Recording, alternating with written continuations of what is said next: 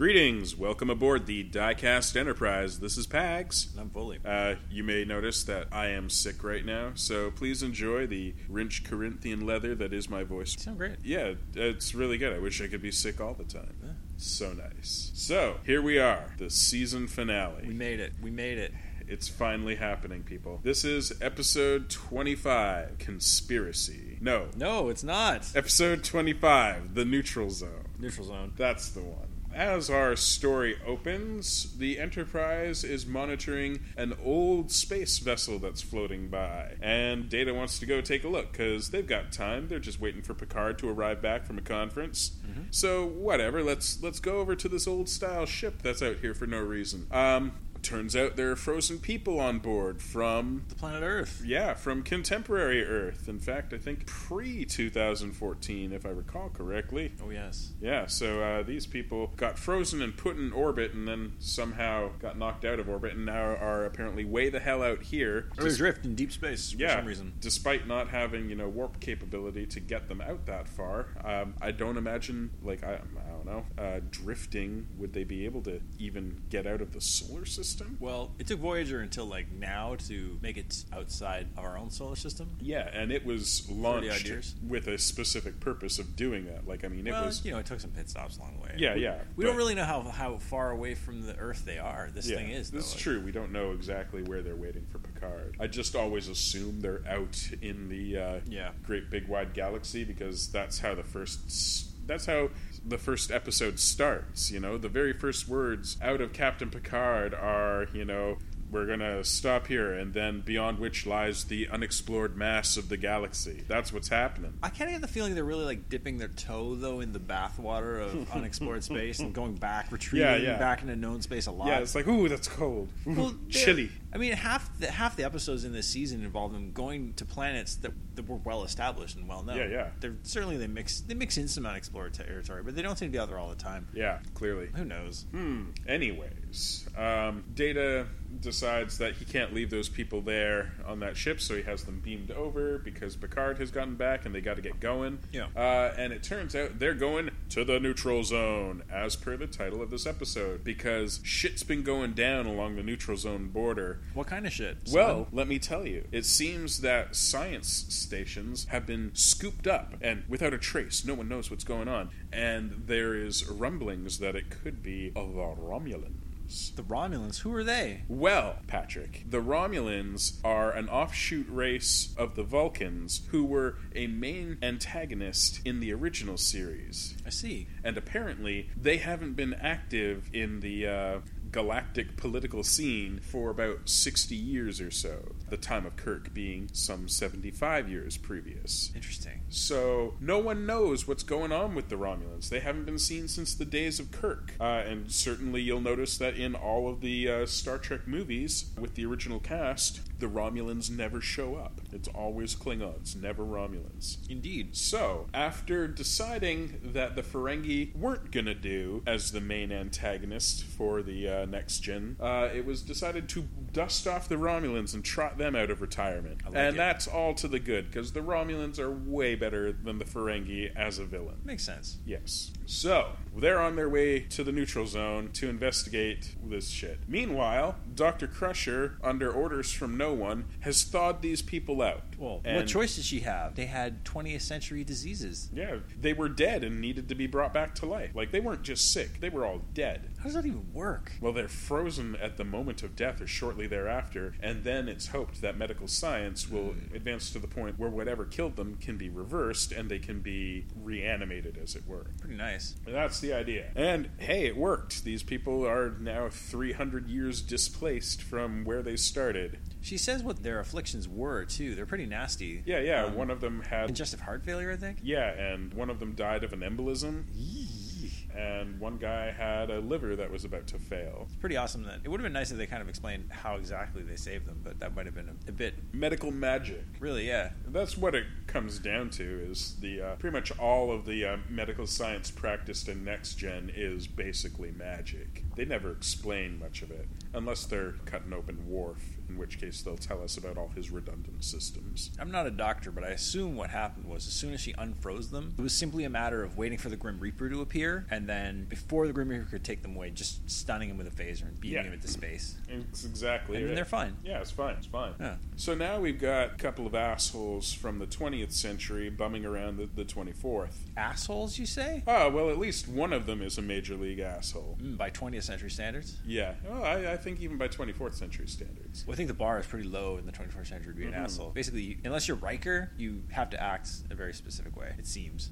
Riker certainly doesn't care for these people. No way. At one point, he laments, wow, it's a wonder our species survived. He's pretty uppity. Yeah, he really is. They all were towards these guys. And to be perfectly fair, only one of these defrostees was actually an asshole, and that was the business guy. Yeah, the southern dude and the lady. I don't even know, what did they do? Nothing. I was like, Jesus, Riker, that lady was nothing but friendly. What's your problem?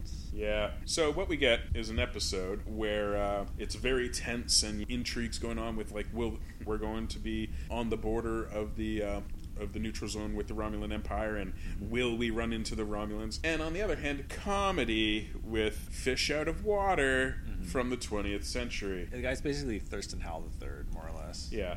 It's kind of weak tea, to be perfectly honest. This was not a strong candidate for the season finale. The season finale should have been the episode we reviewed last week. Yeah. Conspiracy. That was a season finale. This feels like it should have been before. The political intrigue of seeing this long disappeared foe, like how they'll react the first time they see them, especially now in sort of a charged sort of scenario where did they destroy these outposts? What's going on? It's kind of interesting, but just, the execution's not great. Yeah, it really isn't. So basically it goes down that we do have our confrontation with the Romulans. We get 2 generic Romulans. They don't really appear again.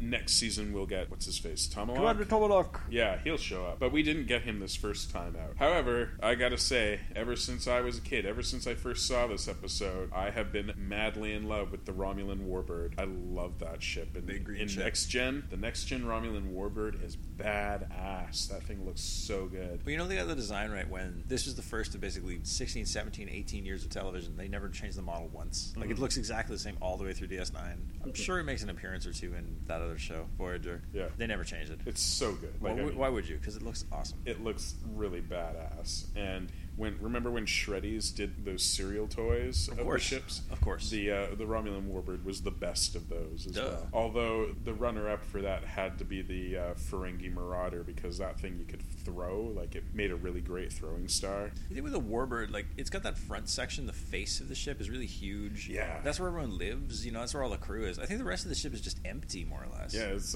all engines and fucking cloaking device. The cloaking device is the size of 20 football fields. Yes. But it's an impressive ship, and it looks really cool. So for that alone, this episode gets a pass from me. All right.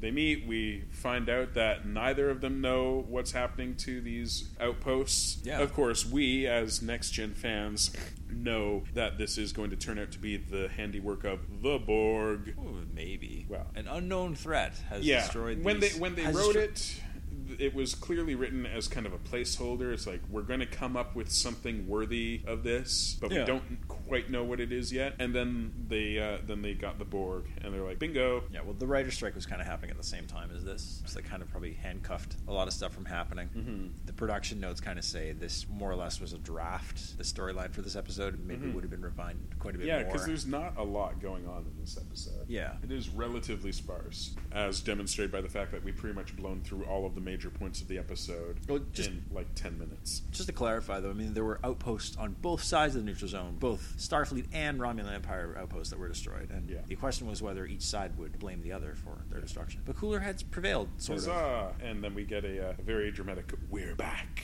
from the Romulans. Yeah. Because I guess you have to have a catchphrase. It's by the way, guys, we're going to be the new villains. It worked for Ghostbusters 2. It works for the Romulans in TNG. Sure. Now, it works for McRib every year. Oh yeah, McRib is back. And every year I'm like, yes. And then every year, I never 5 minutes after I say yes, I'm like, oh, it was disappointing. Do you get one every time? Oh yeah, every time. Is it the same every time? Yeah, it's always disappointing. Does the recipe ever change at all? I don't know. I feel like every year they put more and more barbecue sauce on it. What I would really like is if, since they bring out the McRib, like not like clockwork or anything, it just happens roughly every couple of years. Yeah. I would like it if they made a big batch of packaging, like, and then used it until it ran out. Yeah. So, like, if they make like 1 million McRib boxes or wrappers or whatever it is, they just use them. They make them in like 1990. They have to keep using them until they run out, and then they can't redesign until that happens. So if that takes a decade, great. Yeah. This actually reminds me of something that just happened with the recent re-release of the McRib here in town. I think we're going to talk about the McRib at least as long as we do the podcast. Easily. Continue, please. So this past year, when the McRib made its re-release, it was supposed to be around for just a month. Its ominous return. Yeah. Much like and then it was gone, except from that one McDonald's on, is it Pandora? There is a McDonald's in Pandora. Yeah, like downtown. Well, that one's on Douglas. Not like heading downtown, I mean. Yeah, Pandora. Yeah, so the one on Pandora, I drove past it a full month after the McRib was supposed to be gone. So the McRib it would have been 2 months at that point that the McRib had been out there. And they had on their sign, we still have the McRib. Nice. Because what happens, of course, is they get their McRib and they're just frozen, right? So, like, they get what supposedly will be a month's supply. And 3 months to sell them. Yeah, so the Pandora McDonald's took like 3 months to go through their McRib supply. So they had this just really tragic sign. We still have the McRib. I think that's an indictment of the good people of this town not stepping up and eating the expected allotment of McRibs. Have you ever eaten at the Pandora McDonald's? Of course. I've never eaten there. I've only ever passed it. Oh, there's a fireplace inside. You can sit by the fire as you eat your McRib or whatever. Really? It looks like the scuzziest McDonald's I've ever seen. Oh, it's quite classy inside. Really? Yeah, it's a ballroom. I haven't eaten there in a decade. Okay, like. Now, I remember the downtown McDonald's had chandeliers. That's the scuzziest one in town. There's no question. It's got the upstairs. Yeah. Anyways, back to Star Trek, now that we've talked about the McRib. We can do it. We'll do a separate podcast reviewing all the McDonald's in town. Oh, let's do that. That sounds great. Mm-hmm. We'll call it Diecast Stomach. Anyhow, something came up during the episode, and I tried to talk to you about it, but you were very thoroughly asleep. And was I? Oh yeah, because I mentioned it to you, and I got no response from you. Like I talked for like a good 45 seconds to a minute. Listen, buddy, and then I stopped to wait for your response. I was working hard there to tune out not only you but also the episode. Yeah. And so I was like, hey, wake up. And you're like, huh? And I'm like, I was talking to you. And you're like, oh, sorry. And then I repeated myself, and you fell asleep again. Look, I was quite tired, and Beverly Crusher was boring me. Sorry. So anyways, here's what I was getting at. You were talking, you didn't think the lady's reaction was very credible. It's when she sees a Klingon. Yeah, she wakes up, doesn't know what's going on, but this is when she awakes from death. Yeah.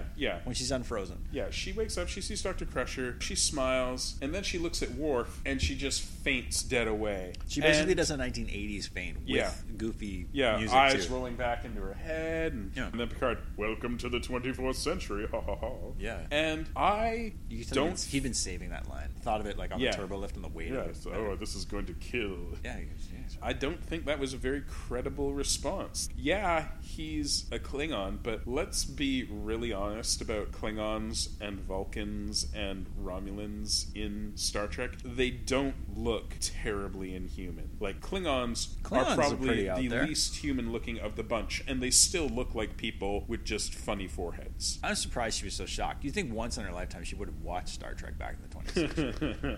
Well, I'm just saying, I have seen people, actual, honest-to-goodness human beings, with more surprising deformities than a Klingon brow. Well, they've certainly never made me faint. Different people have different reactions to things. It's a well played with idea of when someone's exposed to that sense of revulsion often that people have when it comes to certain types of insects is again because they're perceived to be alien in that same way. So maybe for her, Worf looked alien enough to elicit a strong reaction, and maybe given the fact again that she was just brought back to life It's not too much of a stretch to think that like a rush of adrenaline or something or whatever would cause her to faint. Maybe. I personally don't buy it. See, this is why you had to say it 3 times, because I tried to ignore you twice, but you're like, no, you have to wake up. Fine. Like I say, I personally don't buy it. I thought it was silly. Like, I get why they did it. They're going for a laugh. I get it. The presentation and the idea to try to get a laugh was silly. Yeah, I agree. It just doesn't feel credible, you know. But if you want to buy into the sci-fi story here, I'm like, well, you know, whatever. You know, like maybe if he'd been a Ferengi, I would have, with giant ears and shit like that. I don't know. That would be more startling. But if I woke up and saw Worf, my first thought wouldn't be, oh my god, that's an alien. My first thought would be, gosh, I wonder what happened to him. Maybe. I think we'd just be jealous of his sweet stash. Yeah, obviously, but... Envy first, then revulsion. Indeed. That's the episode. Like, I don't have a lot more to say about this episode. If you've got more, please. All right. Well, take the wheel, Captain. I think, as you've already said, I mean, one thing to discuss is it's a really kind of weird way to finish a season. They do offer. It feels like a filler episode. It really did. They do try to, I guess, introduce the idea of some perhaps future storylines. The Romulans are pretty major. Yeah, I'm glad to have them back, but I feel like they could have been handled in a more impressive way. Like the whole storyline with the missing stations and that's fine. That's good stuff. Yep. It needed to be the focus of this episode entirely. We didn't need that B plot. It really felt tacked on. It didn't add a lot. The guy just being on the bridge during the main conversation was more annoying than anything else. Yeah, and you know he was there to deliver that one line. And they're like, get him off the bridge. So the security guys go and grab him. But then as they're leaving, oh look, they're coming back on the screen. And instead of continuing to do their job as the security officers would have done, instead they stop and all stare. No, they were just too wigged out by seeing Romulans the first time. I guess so. It's 7 decades. It seems silly to me. Like, to me, they should have continued taking him off the bridge. I guess the one trope we should mention is that the Thurston Howell guy is presented as being a big-time businessman from the 20th century. So his whole thing is that he's good at reading people. So when he's basically there to act as another voice... Yeah. Counselor Troy's not on the bridge at this point. I know. How convenient. She's doing a family tree search for that lady. Right. He more or less fills in her role when Picard is talking to the Romulan. And they're kind of jockeying back and forth for, advantage. Picard's like, do you know who's doing this? And they're all like, they got those coy faces, and then Buddy jumps in, they don't have a clue. They're hoping you know, but they're too arrogant to say. It was kind of annoying, because this is like, that would have been a moment for Troy to actually do something useful. Yeah. And it would have been good if she delivered it in that way, but instead she wasn't there. They gave it to the snarky business guy. Yeah. Yeah, I guess he was there to represent 1980s business guys and their sensitive ideals and morals and things. And basically, all that stuff just gets shit on by Picard and Riker. Yeah. Sort of telling him, we've outgrown, humanity's no longer in their infancy. We're not consumed with the acquisition of things. That's right. Material needs are no longer a thing. Yeah. All of humanity is provided for, I guess. Yeah, the challenge. No one is starving or destitute or anything. And this is, I guess, like some of the ideas that we've talked about quite a lot this season in terms of the pursuits of people that aren't in Starfleet or are in Starfleet, what drives them. Part of that comes up in the lines that these guys say. Like, Picard basically says that the ambition and goal of humanity, the drive, is for self-improvement. Mm-hmm. When businessman, challenges him, if it's not all about being successful in business, what is your goal? Like, how do you measure success? And he's like, it's improve yourself. Yeah. Enrich yourself. He's like, I already was rich. He's like, no. I've been de-riched. Yeah. So that, I guess, that's established pretty firmly I wouldn't do well in the 24th century. No? No. Why not? Because I'm way too lazy to improve myself. You could play Parisi Squares. No, I just stay home all the time, I don't need to earn my keep anymore. So if you were one of these dudes, or you were the lady from Star Trek 4, you think you'd have just future shock and you'd never really acclimate? If I were transported to the 24th century from now, I'd probably go crazy with all the stuff that I could do. Replicators, but if I were baby. born into that, if that was just day-to-day life, I'd just be like, whatever. That's whatever. That's just saying that you'd be bored with any circumstances you found yourself in once they became the norm. Yeah, so you think that would be different if you were transported there? Like, of course you'd be at first. You think that would wear off? That's what I'm saying. Eventually. You think so? Yeah. There'd be fun stuff to do. It's just human nature, though. It's like when you get a new car. For the first week, it's amazing. For the second week, it's pretty great. For the third week, you're still really loving it. And then eventually, it's just your car. That, sir, is because you're pursued with the acumen accumulation of things. That's not self-improvement. You should be trying to drive that car more dangerously every day. Yeah, I'll get right on that. I have been driving my van. My tragic dad van. Whatever. You could be cheating death in that van. I know. Daily. I got to learn how to get that up on 2 wheels. Maybe don't do that. No? Don't advise it. All right. So here we are at the end of season 1. Can you believe it? I can't, but here it is. I stare behind me and I see a vast abyss. And unfortunately, in front of me, I also see another vast abyss that is season 2. It's a slightly smaller abyss because it's only like 24 episodes. Nice. And there'll be some good stuff in season 2. Yeah, there's some good stuff in there. Yeah. We get Q-Who. Yep. We get Measure of a Man. Yeah. I think an honest assessment is that season 2 is better than season 1, and it's going to be more fun to watch and review. But everybody knows we're waiting for things season to 3. Heat up in season 3. That's when we start cooking with the lithium. Oh, yeah. It's going to be great. Really excited for it. I guess what else can I mention? Other bits and pieces from this episode. Our redhead had an extended scene. Oh yeah, where I don't know, it's just a still shot. Like instead of her walking around in the background, she was just constantly in the background behind Worf, at security science station. It up. Yeah. So she was there quite a bit. No Wesley this episode. No Troy. No, we had Troy. Oh, we had Troy. Sorry, do we have Crusher? Yeah, we did have Crusher again. Yeah, everyone was there except Wesley. Except Wesley. Good riddance. I don't mean that. That's mean. That's not mean. Sorry. Yeah. So, what would you rate this episode? Ensign. I think I will give this a junior lieutenant. Yeah. Purely on the basis of the introduction of the Romulan warbird and to a lesser extent the reintroduction of the Romulans. Fair. But not a great episode. No. An episode that deserved more. It really did. It sounds like it was handcuffed by the writer's strike. Yeah, the major plot point of the episode is good, and had they devoted the entire episode to that, I wanted to see them taking away missions down to each planet to see these, some wreckage? Yeah, to see these removed science stations. I wanted to get some scope on that, and I wanted there to be a lot of talk. Yeah, a lot of this stuff was dealt with in abstract. It's true. Yeah, I think the biggest thing is like you said is just this episode's really hampered by where it occurred in the season. Yeah, it could have been a decent season finale if the focus had been purely on the Romulan threat, but there's no sense of tension at the end. Yeah. You're not left wondering what's going to happen next, really. No. Only in the vaguest of terms. Yeah, so oh well. So yeah, an ensign and a junior lieutenant. Yeah. Anything else you want to touch on? Not really. Okay. So thank you for joining us here aboard the Diecast Enterprise. This is Pags. I'm Foley. We'll see you next time.